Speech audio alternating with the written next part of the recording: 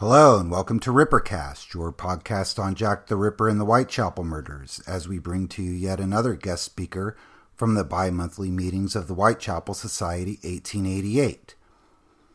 And what you are about to hear is the April 2019 talk by Joe Viger-Mungovan about Joseph Merrick, the Elephant Man.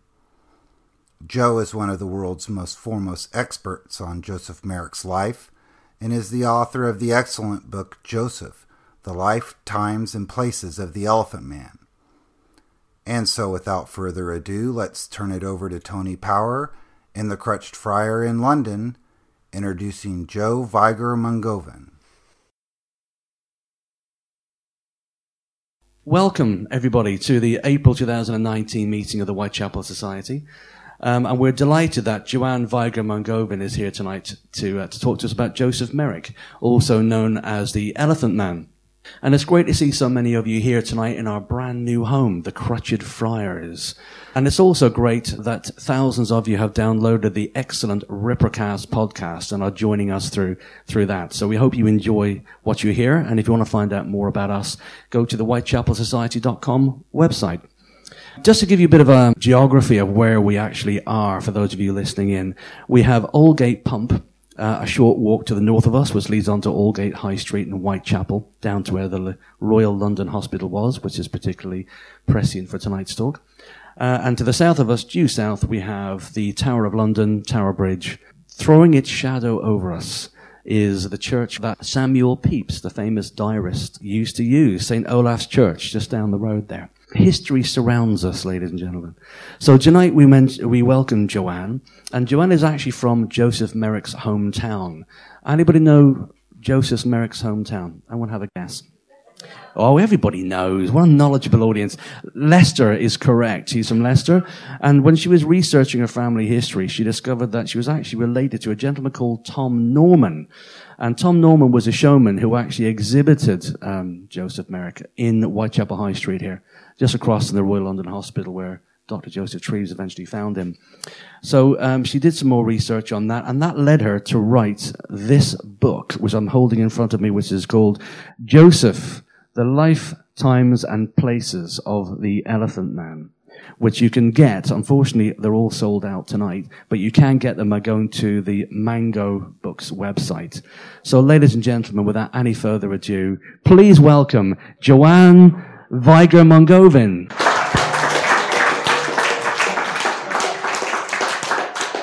Hello. I'll first just do a quick thing about my book. When I wrote about Joseph, I wanted to learn more about his life in Leicester because he spent 22 years of his life there. So there's more to Joseph in Leicester than actually London itself. So I did in-depth research into the Merrick family and also the Potterton family. Spoke to many of Joseph's relatives on both sides, which then also, as what's been said before, led me to research more about Tom Norman, which made me find out more about my family, as we are actually related. So to start, if I started my book from the very beginning, I would like to start you to the very beginning. Joseph's family can be traced back to at least 1690 to the Whitechapel and Spitalfields area of London, from addresses such as Grey Eagle Street, Whitechapel High Street, and the Holywell Mount district of Shoreditch. Now, Joseph's great-grandfather Barnabas arrived in Leicester in 1837 with his third wife, Sarah Rockley. His first wife had passed away. I've no idea what happened to his second wife. There's no records. But he did leave 5 children in the East End of London. And one of them, a Charles Barnes, found this quite difficult. And in 1839, aged 16, was transported to Tasmania for stealing pork. Now, Sarah and Barnabas's eldest son, Joseph Rockley, married here at St Michael's and All Angels Parish Church in Thurmaston to Mary Jane Potterton, the village where she grew up. Now, Mary Jane was already 8 weeks pregnant when they got married. Back then, as you probably all know, it was incredibly shameful. A lot of women ended up on the streets, or they ended up in the workhouses, or even committed suicide. But I would probably think at 8 weeks she didn't even know. Now, when the two got married, they settled here on Lee Street in Leicester. It was the same street where Joseph Rockley had actually grown up as a youth and where his mother still lived. 6 months into the marriage, there was the annual May Fair of 1862 in Humberston Gate in the town. Now, it is said in many books and in the 1980s film and also in plays, it was this fair where Mary Jane was frightened by an elephant which caused her son's condition. Now, we know this as maternal impression, which is when an outside stimulus affects the unborn fetus. We know that not to be true. And there is actually no evidence of a menagerie at the 1862 fair. Now, the area of Lee Street was demolished in the pre-World War II slum clearance of the 1920s and 1930s and was replaced by a US Army camp. And then, of course, Leicester does what it always does best and put up a parking lot. And we all know what Leicester like to bury under parking lots, and 50 Lee Street was no exception. This is no ordinary NCP multi-storey car park. It was actually one of the largest ones in the country, and just below we had a Tesco built, which was the first Tesco outside London and was opened by Sid James. So if you get a pub quiz, you now know that the next Tesco was in Leicester. When Joseph was 4 years old, in 1866, the family moved to Upper Brunswick Street, a 2-up, 2-down terraced house, where Mary Jane gave birth to Joseph's younger brother, William Arthur, and then a year later gave birth to Joseph's little sister, Marion Eliza. Now, poor Marion, in the census records and in her death certificate, it notes her as crippled and deformed from birth.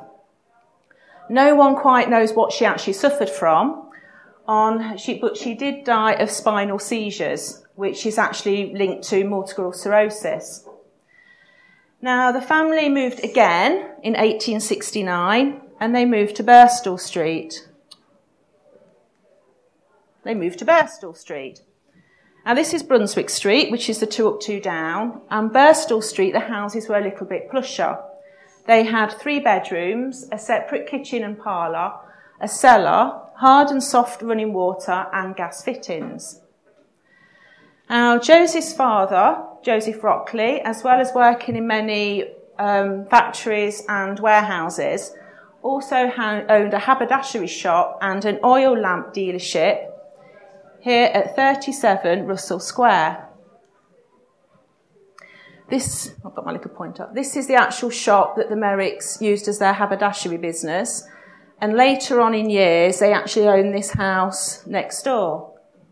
Now, this area also became famous about 20 years later after the Merricks left, when a George Joseph Smith moved in, who was the infamous bigamist and murderer of the brides in the Bath in 1915. The area, of course, has been knocked down, as Leicester like to redevelop, and they put up this beautiful 1970s architecture. And it is now known as the St Matthew's Estate, but you can still sort of see where the shop was. Now, Mary Jane, as well as working in the shop, she was also a Sunday school teacher at Archdeacon Lane Baptist Church, where the family worshipped. And this is Archdeacon Lane. Now, this church is also linked to another famous son, the travel entrepreneur Thomas Cook. Thomas Cook actually worshipped at this church at exactly the same time as the Merricks, so they probably either knew each other or knew of each other. And Thomas Cook's daughter Annie also taught Sunday school alongside Mary Jane Merrick, which may be where Joseph actually got his education. Now, when Joseph was 5 years old, he was walking with a stick, but I don't believe he would have actually stood out amongst his peers. There was a terrible disease going through the country at the time called rickets, which caused bent and twisted limbs. There was also another terrible disease that we all know of, and that's tuberculosis, which affects the lungs.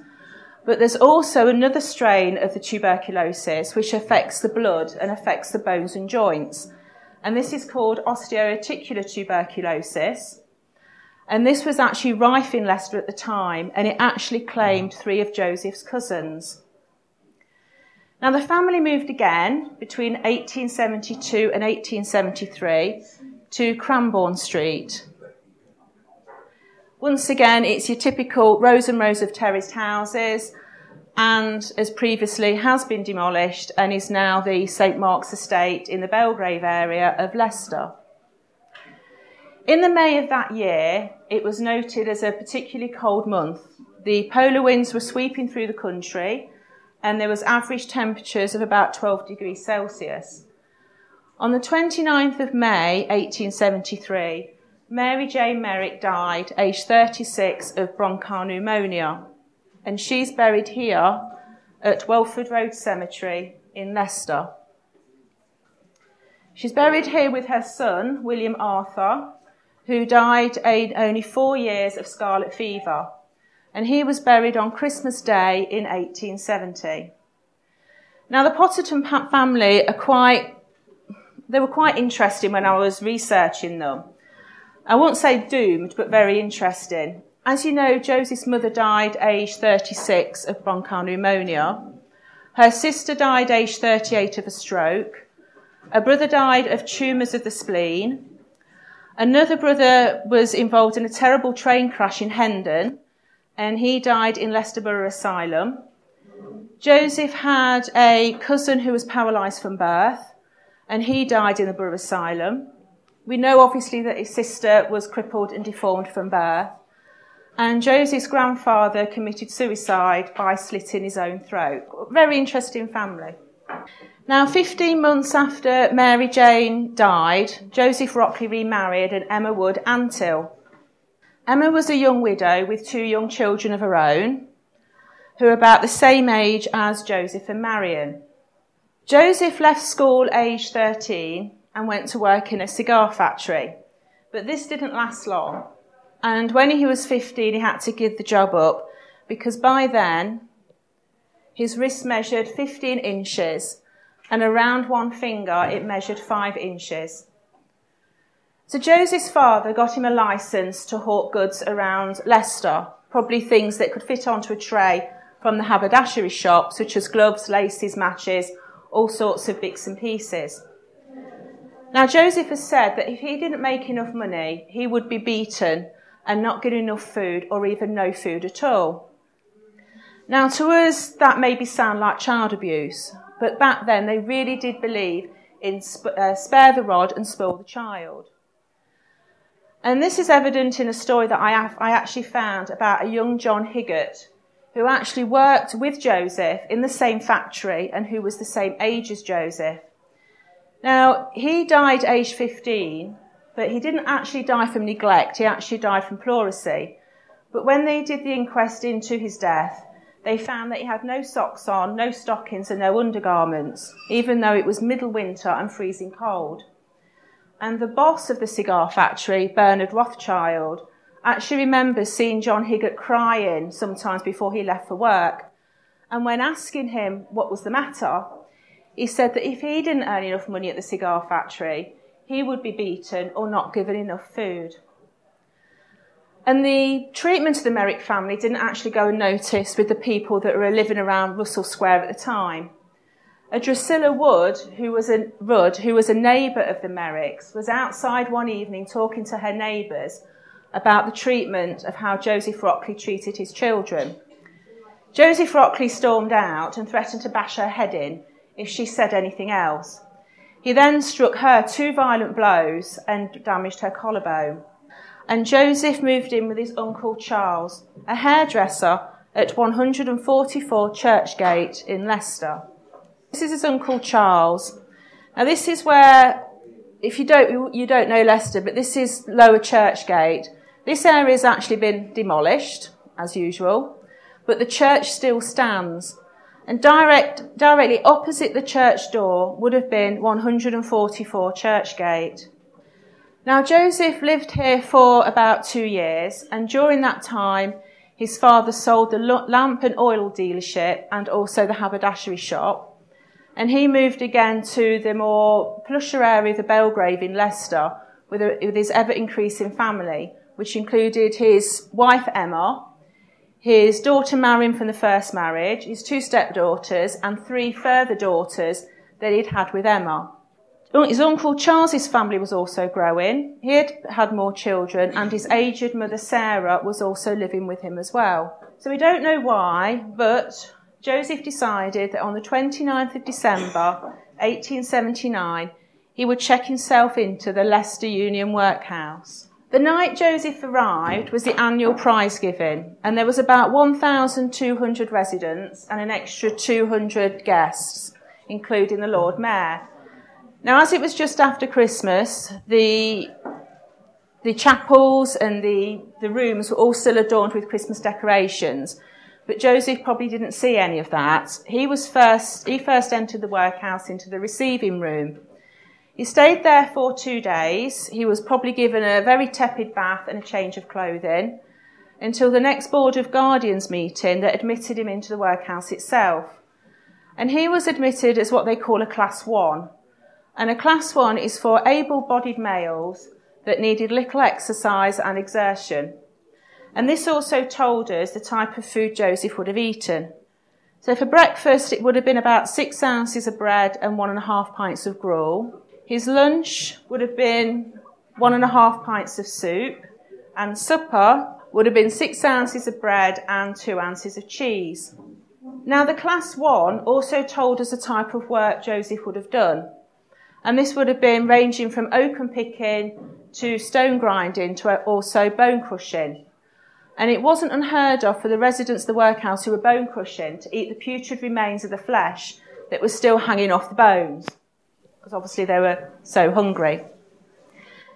Now, once again, there's not much left of the workhouse. This is all that's left. This is the original gates that we still have and the retaining wall. This is an electricity substation which wasn't there then. And behind there is Moat Community College. Now, 2 years into Joseph's stay at the workhouse, he had an operation, he had a growth growing out of his mouth, which was actually pushing his lips back and hindering his speech. Now, this operation was probably done at the workhouse infirmary by Dr. Clement Bryan, an excellent surgeon that worked there for about 30 years. But he was severely criticised for his lack of record keeping, and those records that he did keep, those records he did make, don't survive today. Now, back in the early 1800s, there was no anaesthetic. It was said a good surgeon could remove a leg in 2.5 minutes, which was obviously good for the surgeon, but not good for the patient. But by the time Joseph had his operation, he was probably given chloroform, which would have rendered him unconscious. And pain relief was probably laudanum and opium. Now, the workhouse infirmary wards had 1 toilet and 1 bath. They were heated by furnaces on the ground floor that went up through flues through the walls. The beds were iron with straw mattresses.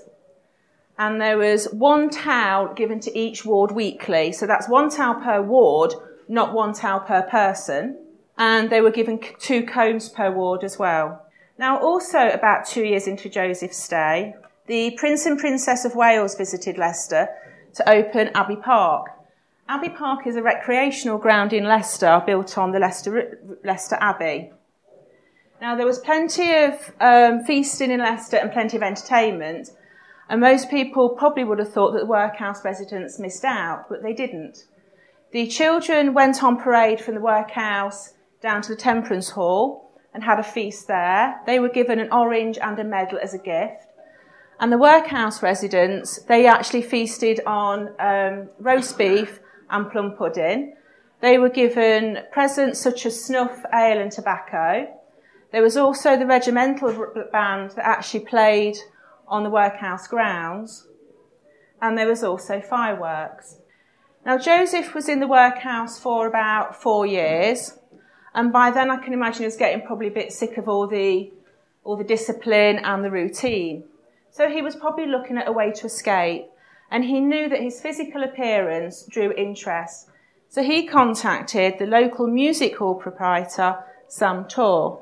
Now, Sam Torr was well known in London for all his musical venues, but he moved to Leicester where his father was a tailor. Now, he's tend to dealt in musical variety acts and not freak shows. And he owned 2 businesses in Leicester, and they are the Green Man and the Gaiety Palace of Varieties. Now, strangely enough, the Green Man still survives today. It's derelict and was once used, I think it was last used as a nightclub. The Gaiety Palace of Varieties doesn't exist anymore, but if you look closely, you can still see the ghostly steps that went up to the various levels. Now, I don't actually think Joseph was exhibited in Leicester at all. If he was exhibited here, it would have been much too close to home. Where these 2 buildings were on Wharf Street, which was directly next to Lee Street, where Joseph was born. According to the pamphlets that were given out, Joseph probably had his debut at the Beehive Public House in Nottingham with John Ellis. So in 1884, these type of shows and exhibitions had reached their heyday. There was the famous Goose Fair in Nottingham, with plenty of ghost shows and exhibitions. Lord George Sanger and P.T. Barnum and Bostock and Wombwells were household names. But it wouldn't have took long for Joseph to exhaust the Midland circuit. So he travelled to London with George Hitchcock to meet the very charismatic, very handsome, very lovely Tom Norman. Now, it's Tom Norman that is actually portrayed as Bites in the David Lynch 1980s film, The Elephant Man, as a drunken, nasty bully that beat Joseph. Well, that's a lot further than the truth. In fact, 2 years before Tom met Joseph, he signed a pledge for the Church of England Temperance Society. He also signed a pledge for the Travellers National Temperance Society. Although he has stated that later on he did have to have a drink because the type of work he did, you really needed to sit there with a pint in your hand. That's because of the sort of people that he associated with. I'm not saying that Tom Norman was a saint, because he wasn't. He had plenty of convictions. He spent time in Pentonville. In fact, one of his children on their birth certificate says, place of birth in a caravan on wasteland opposite Pentonville. And his mother-in-law also carried a knife in her pocket for the time when she met Tom.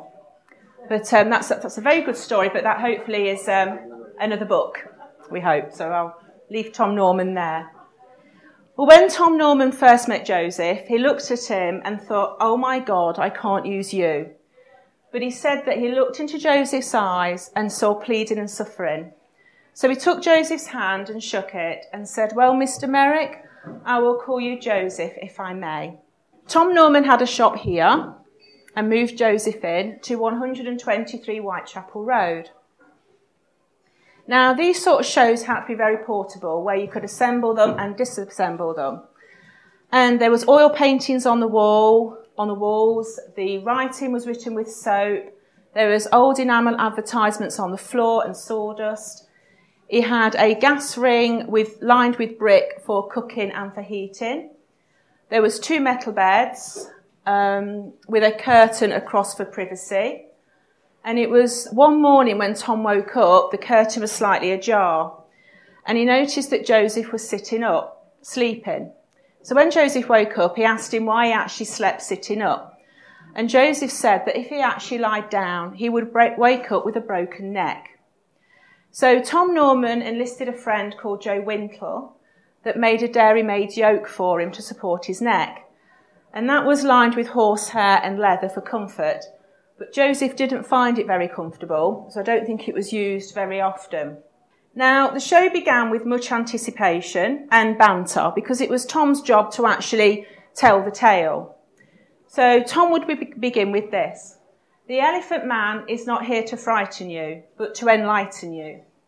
But I would like to stress that ladies in a delicate health are advised not to attend.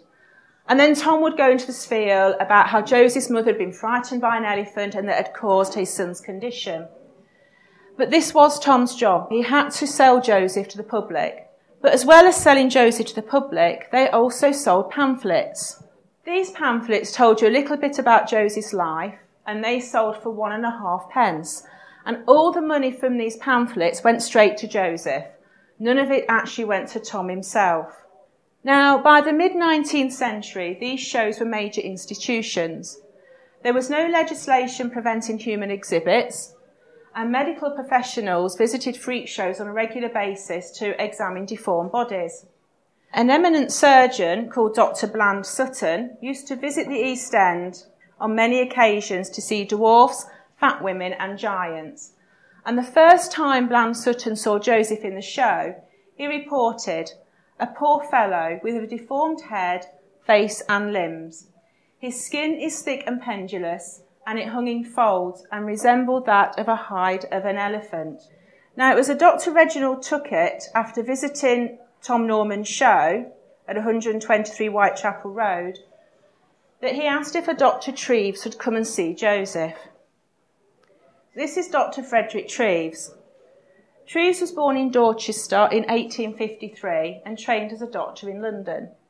He was also known for scouring the streets for exhibitions, and there was an article in Gynoscope in 1898 which reported the scientific obsession with these sideshow acts.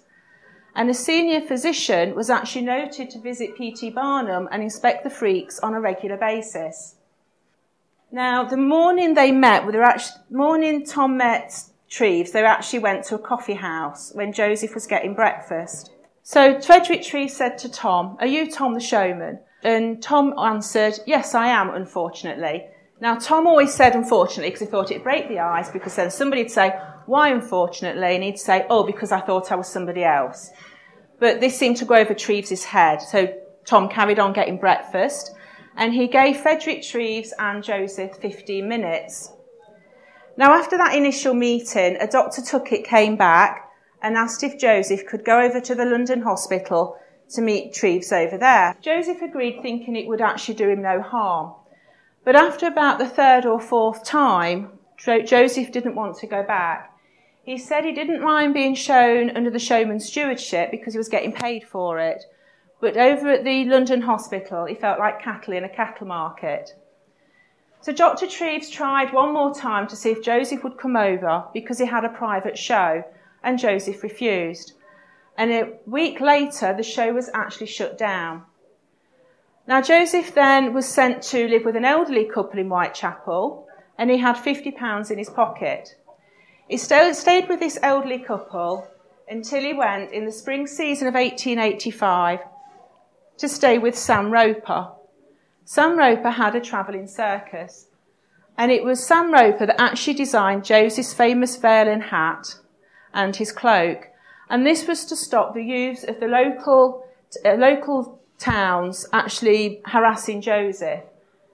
Now, there was one incident in Northampton in Marketplace where a group of kids actually pulled off Joseph's cloak, and a Harry Bramley, who's one of Sam Roper's boxing midgets, actually came to Joseph's rescue and by all accounts knocked the boy out cold.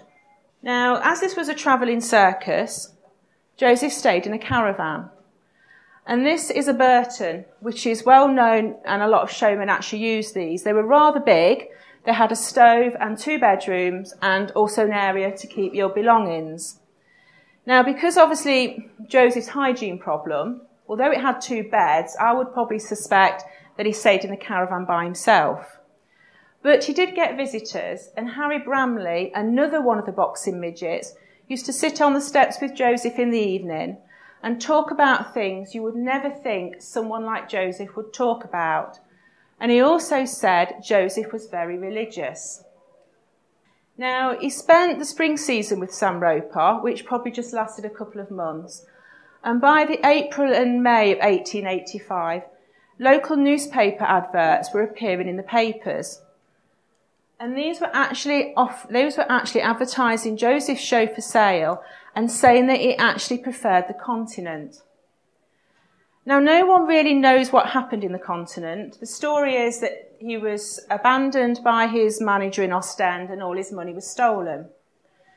These shows were flourishing in the Continent. Lord George Sanger and P.T. Barnum, they were well established. And in Paris in 1889, they had the World's Fair, where they actually exhibited 400 indigenous people which attracted about 28 million spectators. But the show didn't obviously last very long for Joseph, and the following year he was actually back in London and found himself at the doors of the London hospital. We don't really know how he got there, and Francis Carr-Gomm actually writes in the newspaper, with great difficulty, he succeeded somehow or another in getting to the doors of the London hospital. Now, whatever took place there, the only possessions Joseph turned up in were his clothes. He entered the receiving room, which was bare, had rows of benches, rooms for males and females where the surgeons worked, and it was there he possibly met up again with Dr. Frederick Treves. And whatever conversation passed between them, on the 24th of June 1886, Joseph was given food and shelter in the isolation ward of the attic rooms of the London hospital. There were several letters in the newspapers asking for help to keep Joseph there. And in December 1886, through the generosity and compassion of the public, Joseph was given permanent quarters at Bedstead Square. Treves would visit on a daily basis, and he encouraged many other house surgeons to do the same. A Dr. Wilfrid Granville often sat talking to Joseph, and he reports that he remembers Joseph talking freely about how he would look in a bottle of alcohol. So whether Joseph actually knew his fate, nobody knows. Maybe that's why his skeleton is still on display today, because he agreed to be kept for medical purposes. We don't know. But he also made friends with William Taylor, who was the engineer that built his rooms and his chair and his bed. And he also made friends with William's son Charles, who would come and visit him and play some private organ recitals. He also got visitors from Nurse Emma Ireland and her volunteer nurses.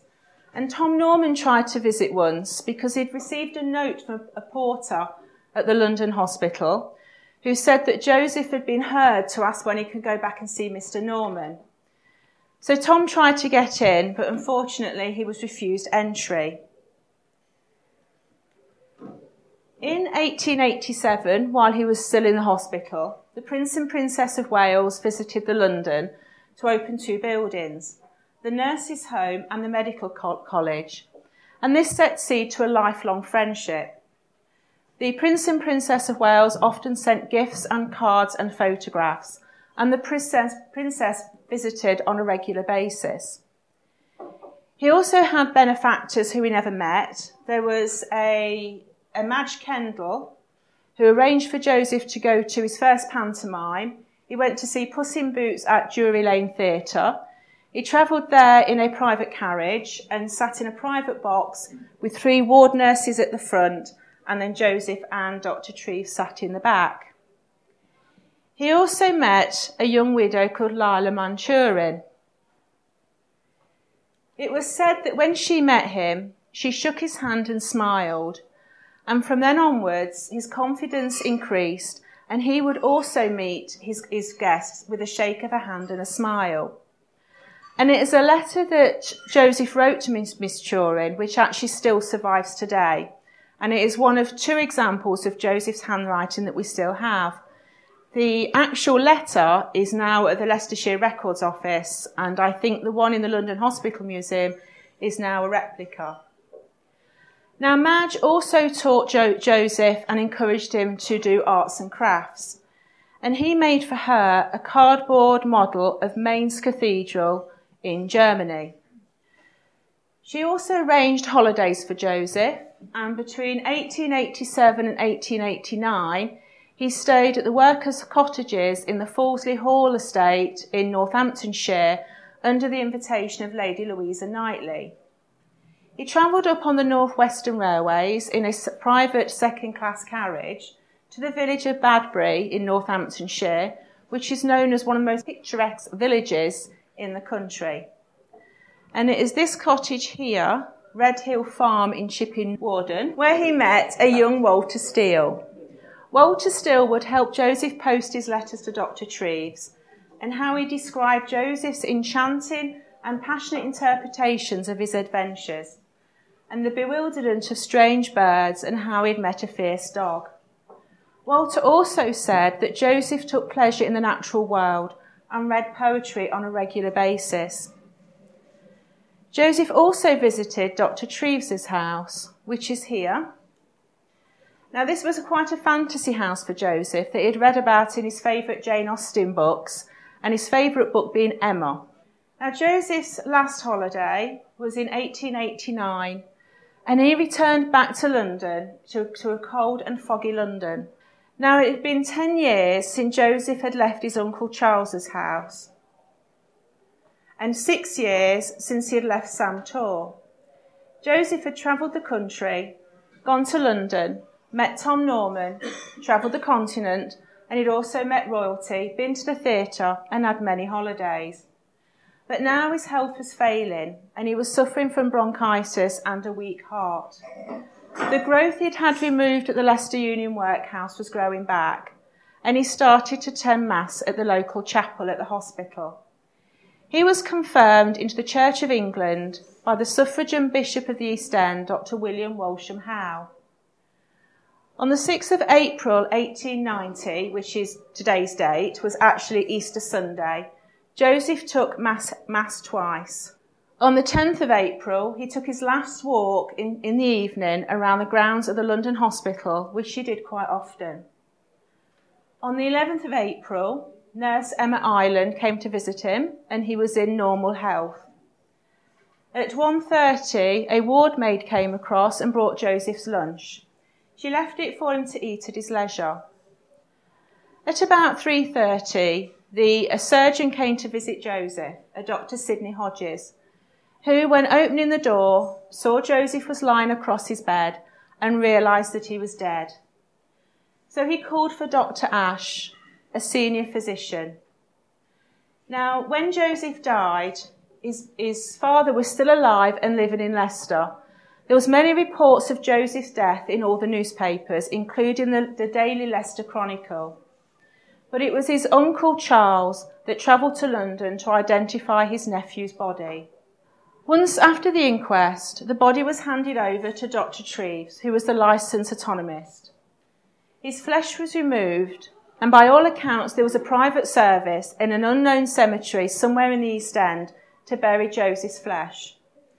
His bones were bleached twice, and some of his tissues were actually preserved, but they were destroyed in World War II. Now, there isn't much left of Joseph Merrick, unfortunately. We still can see his famous veil and hat. There's the church that he made for Madge Kendall. That was where the original letter was, which I think now is probably a replica because we've got it in Leicester. And this is a replica of Joseph's skeleton. So I would like to end my talk in the words of Tom Norman. So, ladies and gentlemen, I would like to introduce you to Joseph Merrick, the Elephant Man. Before doing so, I ask you please to prepare yourselves, to brace yourselves, up to witness one who is probably the most remarkable human being ever to draw the breath of life.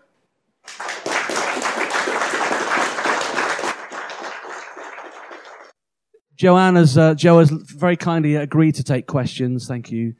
So can you put your hand up if you have a question that you want to ask? And if I can ask you just to wait until the microphone gets to you, because remember, there are people listening in online and they won't be able to hear you if you haven't got a microphone. So if you have a question, put your hand up. I will come around and speak to you, and we'll go from there. Yep, first question over here. Joanna, we've heard obviously a lot about Joseph Merrick, but what about your ancestor? What happened to him after he actually exhibited Joseph? Where did he go from there? He carried on displaying novelties, different types of acts. In the early 1900s, he became an auctioneer and started auctioning for the Showman's Fraternity. He auctioned a lot of goods for P.T. Barnum and for Lord George Sanger. After he finished as an auctioneer, he carried on travelling in the fairgrounds up until his death in 1930. And I think even about a month before he died, he had a show all ready and planned. But then he died of throat cancer. And one of his younger sons, Tom Norman, he carried on with the name. Great. Okay, another question here. Great talk, Joe. Thanks for that. Thank you. My question is, how old was Joseph Merrick when he died? He was 27. Wow, young age. Okay. Oh, great. Thanks, Bill. There we go. I seem to remember that Tom Norman was called the Silver King. He was. Can you explain that one? Yes, he had a silver chain and watch chain attached to him. And I think it was at the World's Fair, Agricultural Hall, I think it was. And he was doing a show and P.T. Barnum was in the audience. And afterwards they started talking and P.T. Barnum looked at his silver chain and said, "Oh, Silver King, eh?" And then he just carried on with that nickname. Any other questions? Yeah, one at the front here. Yeah, wondering, people that knew Joseph Merrick during his lifetime, what did they say about what he was actually like? I mean, for example, was he a tormented man? When he was on the stage, was he a bit of a showman? Did he enjoy it, or No, was he sad, happy? What was he like? I've not read any reports about what he was like during his shows and how he was exhibited, but they said he was a very gentle man, very quiet, very learned, read a lot. They said that he had a lovely soul, and that's basically what every single person that knew Joseph used to say about him. And I think it was Lady Louisa Knightley, who used to go and visit him in the workers' cottages at her Fawsley Hall estate, that said, "Oh, Joseph, he had such lovely brown eyes." And that's what she said about him. I got a couple of questions. Is the place he stayed in at the London Hospital, is it still there? No, it's gone. That last photograph I put up was with these rooms all bricked up. I think that was taken, in the early 2010. Somebody that I know that took the photograph and has let me use it. I went back down there in about 2016 and it's all gone, completely gone. So it's only quite recently then? Yeah. Mm-hmm. The other thing, I thought, this might be a myth or something, that when he came back from Europe, that he turned up at somewhere like Liverpool Street Station and someone found a card with Treves' name on or something like that. That's what Dr. Treves wrote in his book, that he had this... He travelled from Antwerp to Harwich, went from Harwich to Liverpool Street Station, was hounded by a group of youths and people, very similar to the film, huddled in the corner, the police came, he handed Dr. Treves' card to the police. They called Dr. Treves, he came and rescued him. But that's what Treves wrote quite a few years after he met Joseph, very near to his own death. There's no other report of how Joseph got back from the continent. And as I said, in the letter that Francis Cargon wrote to the press, he actually said he turned up somehow or another to the doors of the London hospital. So there was no mention of Treves at all. So I think, I'm not saying it is, but that may have been Treves' own imagination of his heroic rescue of Joseph Merrick. And of course, then that was portrayed in the film as well. So nobody really knows. I put something in my book where I think Joseph maybe went from Calais to Dover. Ostend's a lot nearer to Calais. And because of the connection with Thomas Cook, he may have seen adverts for Thomas Cook's tours, which he was advertising at the time, going from Dover to Calais, Calais to Paris, and then back again. So he may have seen a picture of Thomas Cook and gravitated to Calais, maybe hoping that this gentleman would help him get back across to England and maybe back to Leicester. We don't know. Okay, do we have any other questions? Oh, one at the front. Okay. Is there any memorial or plaques anywhere showing where he lived or anything? No, not really. Is there any plans to have any? I hope so. In Leicester, there's a brown plaque which was made by the Joseph Carey Merrick, Friends of Joseph Carey Merrick, and that was on the side of the old Gaiety Theatre. When that was demolished, that got lost, and it turned up at Moat Community College, which is the site of the old workhouse.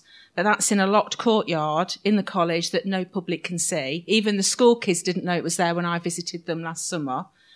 There is a conference centre on the college called Joseph Merrick Conference Centre.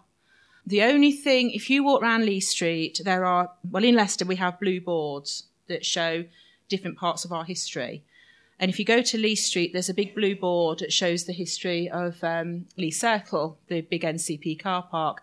And it talks about various things like the BT building. It has a tiny little bit, it said, and Joseph Merrick lived here on Lee Street. The rest of it talks about Tesco and Sid James. So, no, there's nothing.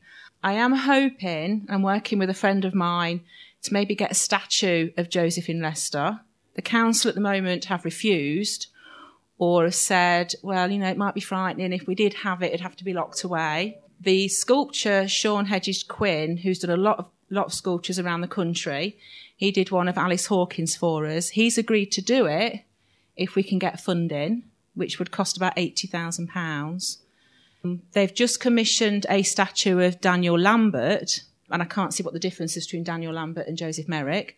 So I'm hoping that, once the mini-series of Joseph has come out from the BBC, it might show a little bit more interest, and the council might say, this is a moneymaker. We might do this. Who's Daniel Lambert? He was from Leicester, and he was the fattest man, supposedly the fattest man in the world, weighed about 52 stone. And he also exhibited himself as a freak in Piccadilly in the 1700s. But he was born in Leicester, and he's famous for being fat. So. And Sue. Was Sid James from Leicester as well? No, he just opened Tesco. Okay. Excellent talk, Joe. Thank you very much. Thank you. What came first for you? Were you looking into your own family tree and discovered Tom Norman, which then led to an interest in Joseph Merrick, or was it the other way around? It was the other way around. I'd been interested in Joseph because obviously he's from Leicester, and I like Victorian Leicester, and I do all my own family research. It wasn't until I started looking into Tom Norman and realised that his name was actually Thomas Noakes, and he was from East Sussex. And I thought, I've got a great-great-grandmother called Elizabeth Noakes from East Sussex. So I sort of looked into family trees and matched it up and spoke to some of his family, and then found out that we were fifth cousins. So, it came second. Okay. Okay. Are there any other questions, or are we okay to wrap up? We have one more question. Yeah. Thank you very much. Again, you might not know this, but the photographs you showed of the museum at the hospital, and you're saying obviously a lot of it's been knocked down. I was quite surprised when I came back up here a few months ago to see that the hospital was all boarded up and it was going to be going. Do you know what's happened to the actual museum at all? The museum, the artefacts in it. The museum's still there. All the artefacts there, but the letters back at our records office now. You have one last question. Yeah. Okay. Before the book was published and Bernard Pomerance's play, which appears to be, quite frankly, it isn't rubbish, it's a very good play, but it has nothing to do with the truth, particularly the way Ross treated the Elephant Man. But before the film, and indeed the book, The True History of the Elephant Man, most people in London, I would think, hadn't even heard of the Elephant Man. Was that also the case in Leicester? Yeah. You can probably guarantee if you walked through Leicester now and said, where was Joseph Merrick born? They would say London. Not many know he's from Leicester. Was Joseph ever romantically involved with anyone in his lifetime? Don't think so, no. Okay, well, that's fantastic. Thanks a lot, Joe. It's a really interesting talk. Well done. Ladies and gentlemen, Joanna Vigra-Mungovin.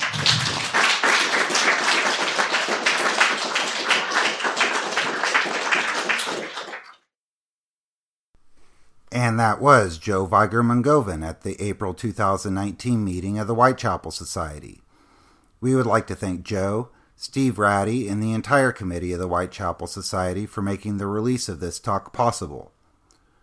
For more information on the Whitechapel Society, please visit their website, whitechapelsociety.com, where you'll find out how to become a member, get information about their future meetings, purchase books, and subscribe to the Whitechapel Society Journal.